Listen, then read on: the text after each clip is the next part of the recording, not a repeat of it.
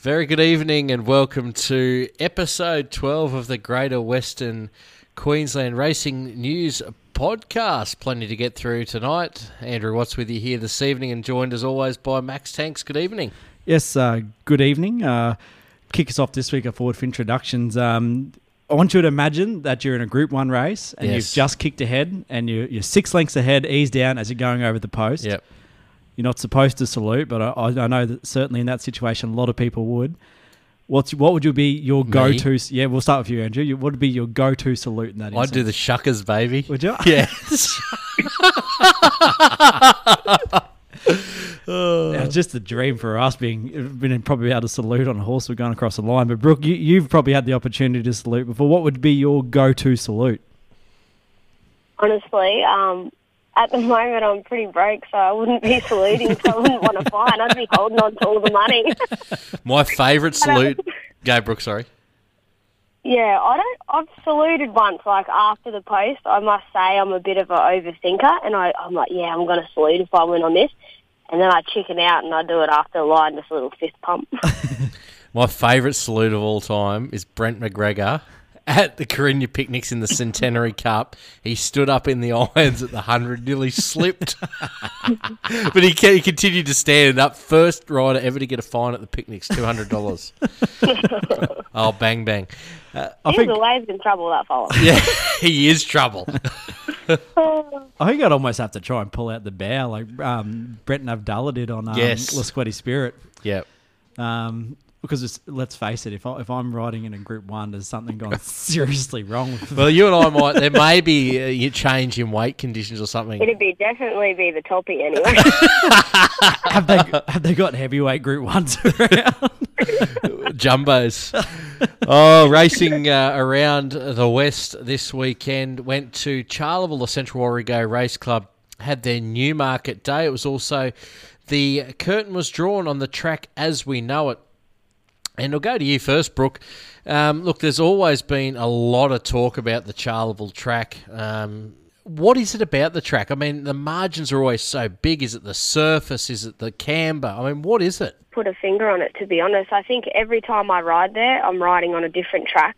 It's very rarely ever the same. You know, each time it races there, the best going's in a different spot. You just can't pick it. So I don't know what it is. It doesn't race like it used to when I very first started riding and started my apprenticeship. It used to be one of my favourite tracks, and they did resurface it at some stage and put a lot of new sand on top of it. And once that sort of happened is when it started to race the way it has been.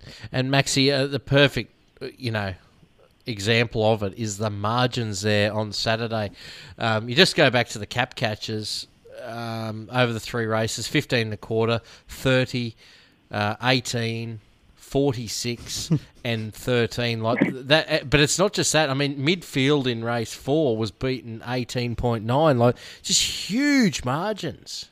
It can't do well for a horse's confidence either. I mean, like if you're trying your guts out and you're getting beaten 20 lengths, like it's I suppose you can't see that far ahead, can you? Like, like they're saying the dogs can't see the lure, but I was talking to Mark Johnson today, and he does a bit of grading work on the track, and he's really hopeful that the money's well spent and they can get it back to somewhere near it needs to be, because it has been degrading for some time. Let's get away from that onto the racing action, though, and High Cost was winner of the Newmarket, $7,800 to Jono, and he made a post on Facebook, probably the only horse in history that won his 100th start twice after being disqualified at Quilpie. He's certainly been a money spinner since he's entered the stable for Jono. I think this is his third legal win now, obviously across the post first in the Quilpie Newmarket as well. But how about the runner Zillator in that race as well? It was absolutely flying home, making up a lot of ground to get within a half a length of High Cost. And I actually think that means Zillator qualifies for the Battle of the Bush, doesn't it? Because High Cost is ineligible. Yeah, it's probably what we'll talk about a little later on. Benny Moffat rode High Cost. What do you know about Ben, Brookie? I have rode with Ben some years ago, I believe, in the Provincial and Metropolitan. But, he sort of went off the scene there for a while. I came out bush, so I wasn't sure where he was based, actually, till he popped up at Roma. And then he had a really bad day at Roma. I said, you won't be coming back here. And then he popped up at Blackall, so it couldn't have been too bad. But he's doing well. Yeah, I do know he can't ride anything under 59 at the moment. He struggles with his weight. He's a tall fella, but he's definitely a really underrated rider, I think. Yeah, he returned Maxi in Toowoomba back in October of 2020. Prior to that, he was riding for the likes of David Pfeiffer and Bjorn Baker in Sydney back in 2012. Yeah, I had a chat to him after he won on one of Shane Iverson's horses. Ross Meek's horses at Blackall. He's really well spoken. Said he's keen to try and get back out this way. Obviously, has the saddle, willing to travel if he can get the ride. So. Certainly don't turn away any jockeys in the bush. We need as many as we can get. Race 1 on the card was won by No Treble. Took the cutest money for Carmel Baker and Ross Tilley. It was a demolition job. 9.5 lengths over Gecko for Beck Kerwin and Dan McGilvray, and Verve for Andrew King and Olivia Webb wound up in third. There's no stopping Ross Tilley, Brooke. Yeah, he's still rolling, and he'll be in the good books too. One for the wife, so happy wife. You're on your roster. Race 2 was won by Mashani Astana. It's come out of some much tougher races in the past couple of runs, down to a benchmark 60 over the mile, which it likes. For Patrick O'Toole, great to see it back in the winner's circle. Chip Collis for the winning rider. 7 3/4 lengths over Master of the Turf, and It's Okay, but it was all Mashani Astana, Max. Yeah, it was. She really kicked away. It was a much improved run in the Tree of Knowledge Cup, and it looks like she may have sort of come back a better horse this preparation. I know that if they reproduce some of that Southeast Queensland form, that she's certainly going to be competitive. But yeah, as I said, it was an absolute demolition job with the lightweight. Race 3 was won in impressive fashion by Difficult, drawn down low, which is always a benefit over the 800 metres. Trained by Wayne Baker, and the highweight champion jockey Paul Hamblin was in the saddle. 4 1/4 lengths over Old Town Road for Raymond Fraser and Anna Bakos, and Coupe de Ville winding up in third. But Difficult, Wayne Baker, he might have another smart one in his stable here, Brooke. Yeah, he possibly could. He always seems to have one that's firing and doing well. He gets them from anywhere, I think, Wayno, but he gets the winners, and yeah, it possibly could be a horse that's going to continue to do well for him. And race 4, talking about a horse with some upside, Nick the Skip, since joining Shane Iverson's gone bang, bang, bang. Won by 8 lengths with Anna Bakos in the saddle over Burden and Rotherby. Rotherby 15 1/4 lengths back in third. It was right on the lure, Nick the Skip, running time, and pretty impressive, and looks like it might have a future, Maxi. I remember seeing this horse, I suppose, backing it a few times when it's still going around the Edmund stable in southeast Queensland, and it always sort of looked as one of those horses that you think, he might be one that would excel out here in the bush, because he's always that on pace kind of horse. And I remember seeing it pop up on the auction, and didn't actually see where it went at the time. I didn't follow up on it, and obviously this is where it's ended up, and just keeps going from strength to strength. And Anna Bakos has certainly got a great affiliation with it also. 4 runs back, beaten 5 lengths Exdale Girl, who's now in a battle of the bush after winning at Jindawi on the weekend. So good form, certainly one to follow in the coming weeks. Maxie, anything that we need to follow from Charleville? Definitely Zillator. I think I said it when she ran that huge race at Longreach a couple of weeks ago as well, but this mare's definitely come back in good form. Hewenden was the venue for racing in the Northwest, and talking to stewards, Mr. Lane and Ray Smith last week, they said the track was in outstanding order for this meeting, and it started off with Team Ballard getting a victory in the shape of Dukes County. Denise and Dan combined there with a half-length win over American Genius and Strike Point. Zenday finished in 4th, Maxi, and I'm pretty keen that this will be a form race. I think it will as well. I mean, we've seen American Genius obviously get that win at Bar Calden 2 starts ago on their tab day. Dukes County looks like it's a horse of a bit of upside. Another one of those ones that's entered a stable and it's gone bang, bang, bang. 3 wins now for the Ballard team. And Strike Point, I know we spoke about it as a horse on the way up, and Zenday is actually racing, consistently this year without winning. So I agree. It's going to be a race with a bit of form to come out of. Race 2 was the maiden over the 1200. Devil's Number for Sean Royce and Wanderson de Villa got the cash, a length and a half over War Review and New York Power to pair for Tanya Parry in second and third respectively. But great to see up there in Hughenden, Brooke, the club valuating around $1,000 per race. It's great when clubs get on board and repay the participants. Yeah, I think it's fantastic. Everyone's helping each other out, and it definitely makes it that little bit more exciting going to the races, I think, for everyone involved, for the trainers and for the jockeys, and good on the club for being able to pull together and put that up for everyone. It's pretty good. Be nice to see some more of it around the bush and see us all looking after each other. Race 3, the cutest money went off with Hammertone for John Barr and Scottish Sheargold. 0.3 of a length over 7-year award, and Craigley Altona first up. Nice run there for Tanya Parry and Dan Ballard. But Hammertone went off 440 in the market, Maxi, and it was a good win. Ran good time, new track record, 45 and 4. 7-year award is really working home on that occasion as well to 66 kilos. I mean, it carried the huge weight, and Rick almost was able to get that momentum going through. But I think this might be another form race where we can follow there with the likes of Craigley Altona coming back for his preparation, and obviously Hammertone running the huge race with the track record. Zagatova made it back-to-back for Jay Morris and Rick McMahon, winning the benchmark 50 over the 1,400 metres.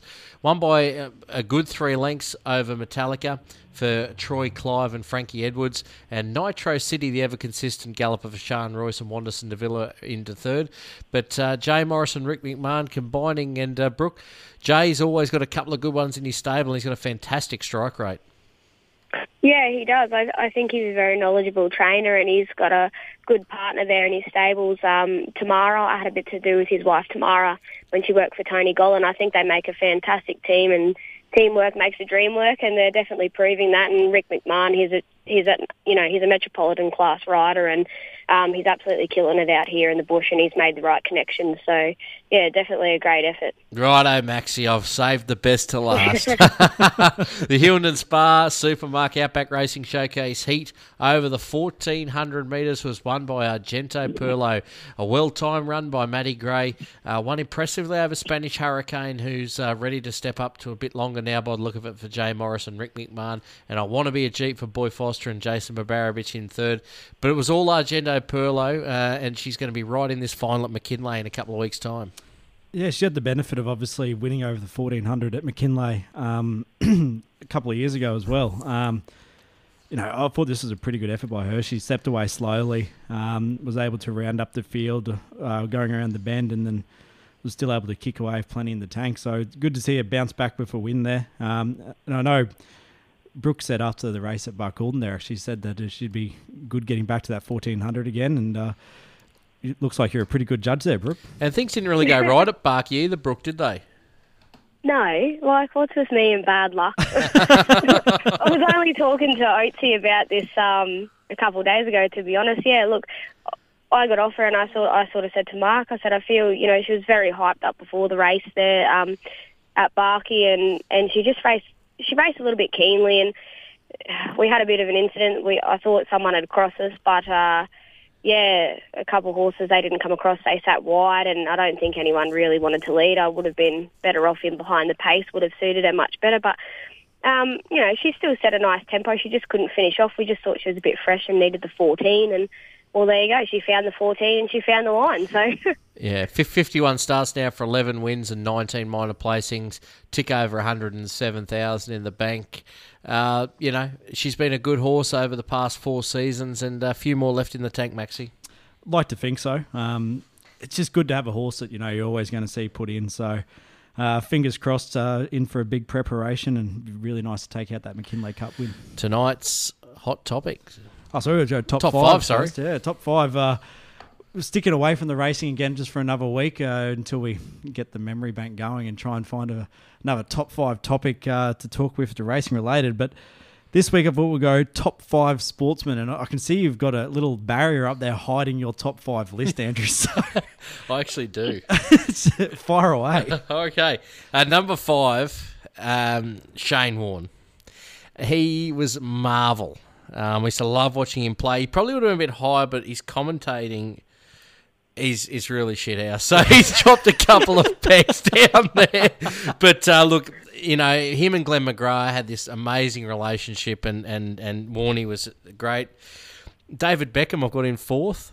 I thought he was such a dominant figure in the 90s and early 2000s, and he took football to new places. You know, he was such a big star in the EPL, and then he went to the Major League Soccer and stuff like that. Tiger Woods, love him or hate him, but he raced to all those major wins before hitting a few humps in his personal life. But watch the documentary about Tiger Woods, because the first one's great. It's about his life as a golfer and this really seedy dark side in episode 2. It's fantastic to see both sides. MJ, Michael Jordan. I was waiting for something dirty, to be honest.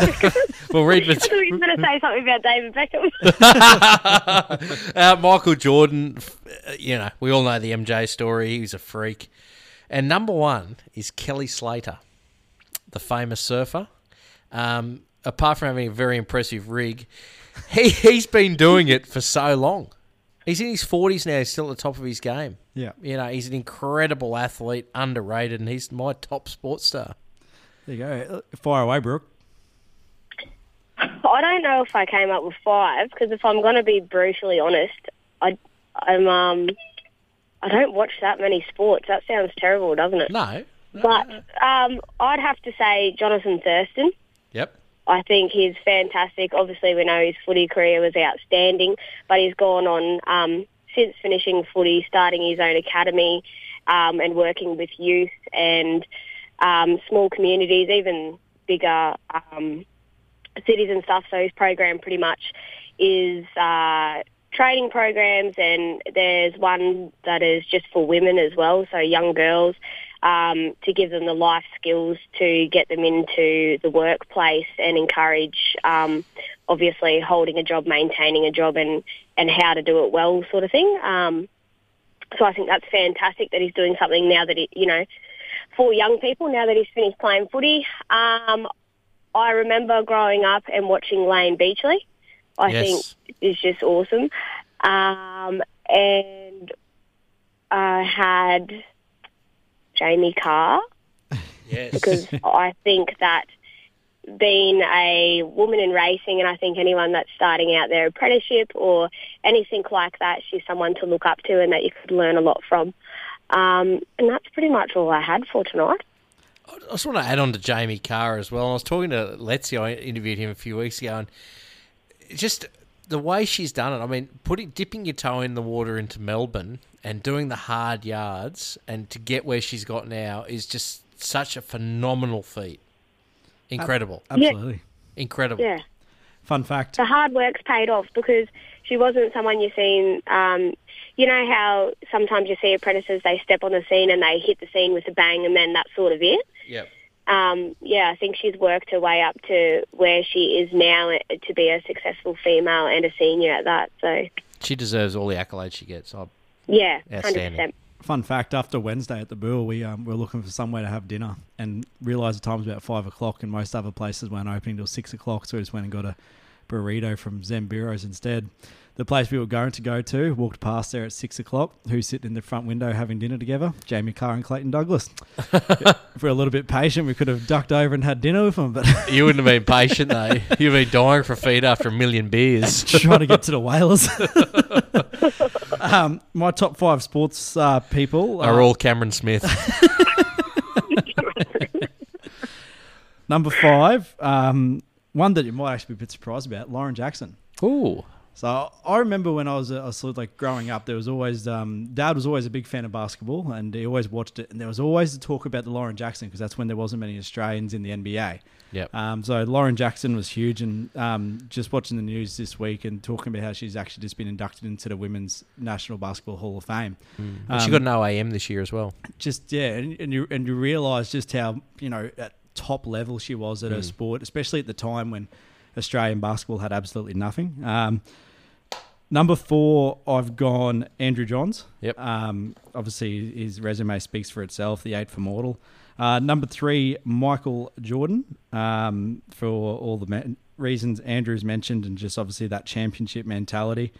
Number 2, Ricky Ponting. I remember growing up and just idolising Ricky Ponting. You know, everything had to be Kahuna because that's what Ricky Ponting had. Yep. You got into dogs because that's what Ricky did.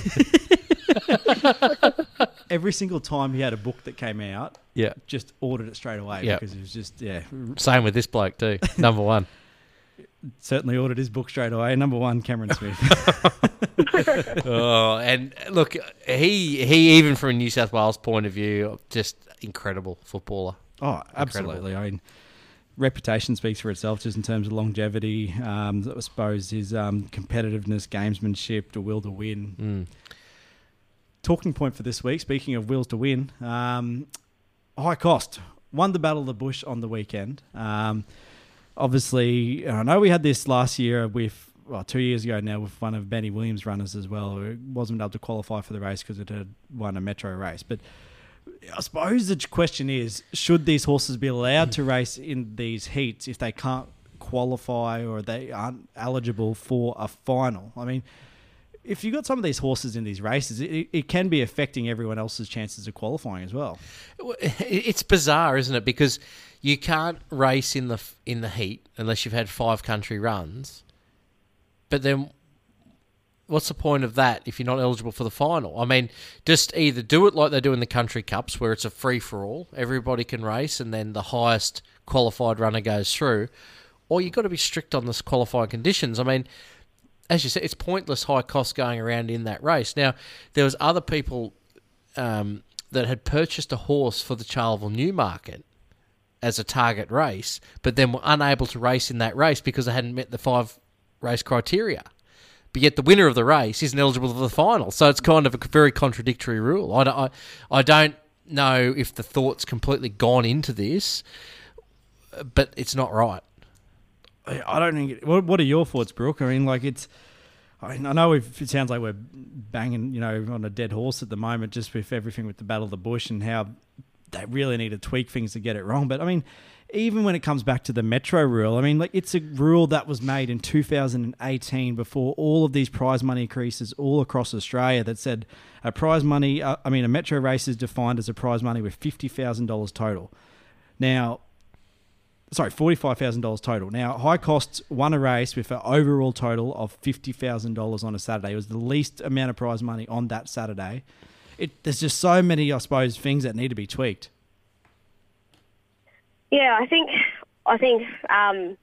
you just put it perfectly, really. It is, and I think it's a hard subject to tackle because I feel like no matter what you say, someone else is always going to have, a different opinion. I think there'll be a lot of opinions about it, and I think it's one of those things where you'll be talking to one person, for instance, if someone did win it and their horse isn't eligible or whatever, they're not going to care because that's the race they set for, that's the prize money they wanted, and that's the race they won. And then you'll be talking to the other people who were, aiming for that race and have a horse that can, is eligible to qualify. They're going to be feeling hard done by. But I do think it would be worthwhile possibly, someone going to Racing Queensland and pointing out some of these things and seeing if there's a way that they could work in and help us out and see if it's something that could be changed or tweaked or bettered. I think everyone just wants to see it done fairly and done right for the people in the bush, I think, because these races are supposed to showcase us and give us an opportunity to showcase our horses as well and the hard work that goes into them. So it should be a fair playing field. So I spoke to Mark Johnson yesterday afternoon, and he was fully aware of High Cost in being ineligible, but he's more worried or disappointed that he's got his best horse sitting in the stable, Prince Planet, and he's unable to get a run with it in the local area because they're all Battle of the Bush heats and he hasn't had 5 runs.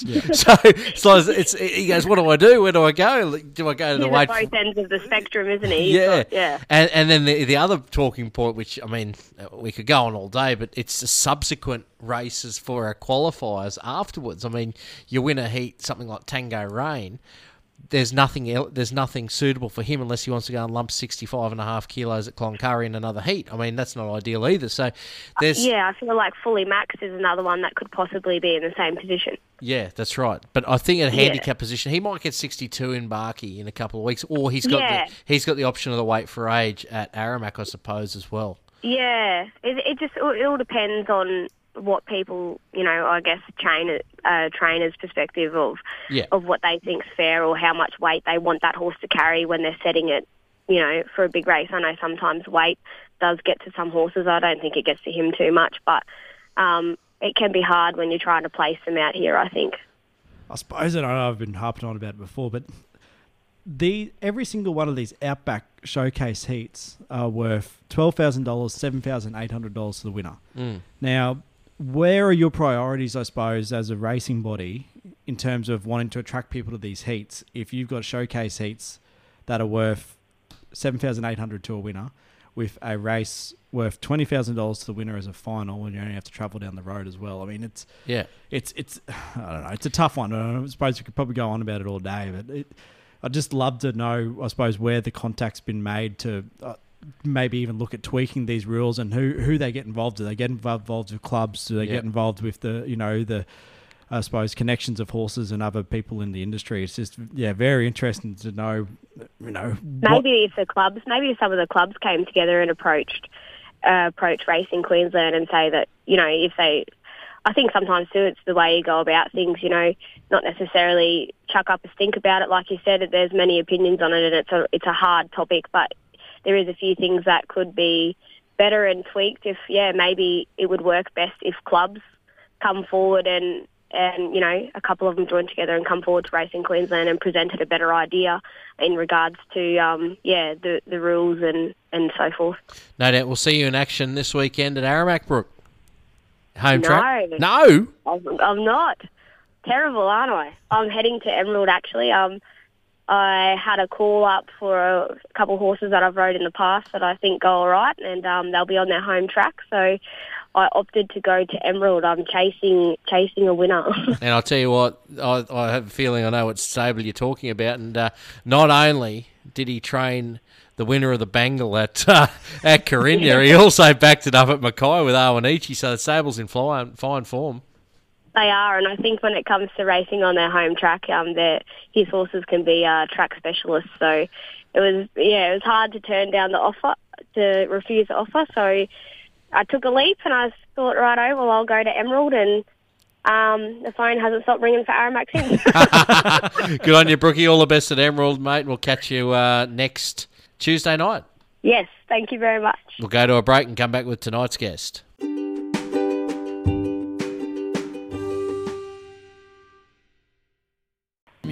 He's got a beak and feathers and things, but the poor old feather ain't got no wings. Ah, yes, bit of Johnny Williamson there, old man Emu. Maxi, time for tonight's guest. It is. He's been riding in consistent form of late with a winner on the weekend in the Hughenden heat of the Showcase Open. Matty Gray. Matty, how you going? Pretty good, thanks, Maxi. And what's he? How are you? Good, mate. Now, I didn't even have to ask Maxie who he wanted on for a guest. He just wanted to get you on to say thanks for the ride. But look, Jeno Perlo, she was good on the video. She really pulled away late, strong over the 1,400 metres, and very, very solid win.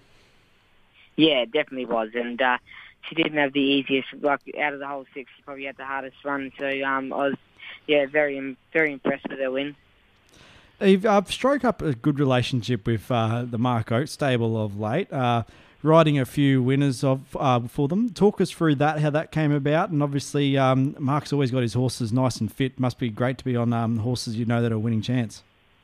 Yeah, and Mark also, I think he's places them pretty well too, that they all race pretty well because they're in their right races, which helps as well. But I just fielded a call from Julie a month or two ago now, or I can't remember what the first day I rode for him was. But we had a bit of luck that first day, and we've just been lucky enough to keep rolling with it at the moment.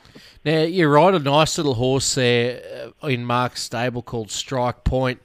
You won on him impressively at Barcaldine last start.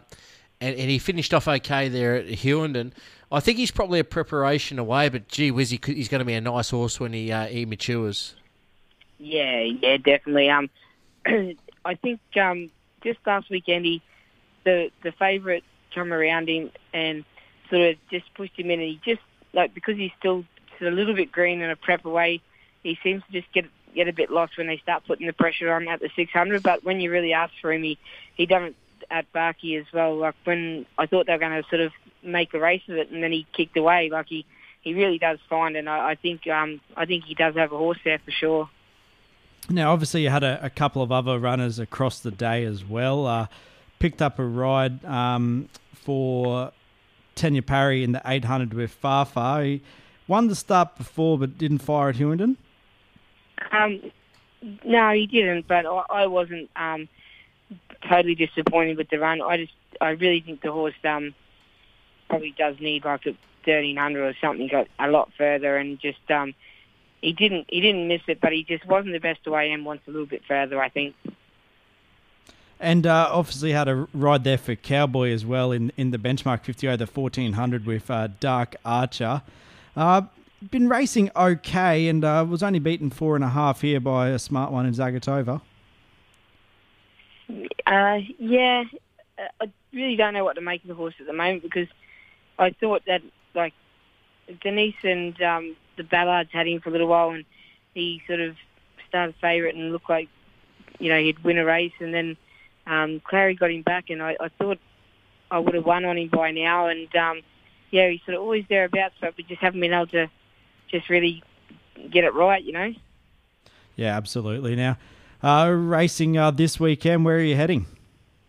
Well, I've actually had to stay at home this weekend because I had a little curious filly that I was riding down here, and the race is worth a little bit, so I opted to stay here, and now I don't even know whether she was starting, but I could have went to, obviously went back out there for Mark, but Mark's got me booked the week after for Taroom, I think it is, so yeah, staying here at the Nango for a curious race this week, and then Taroom the week after.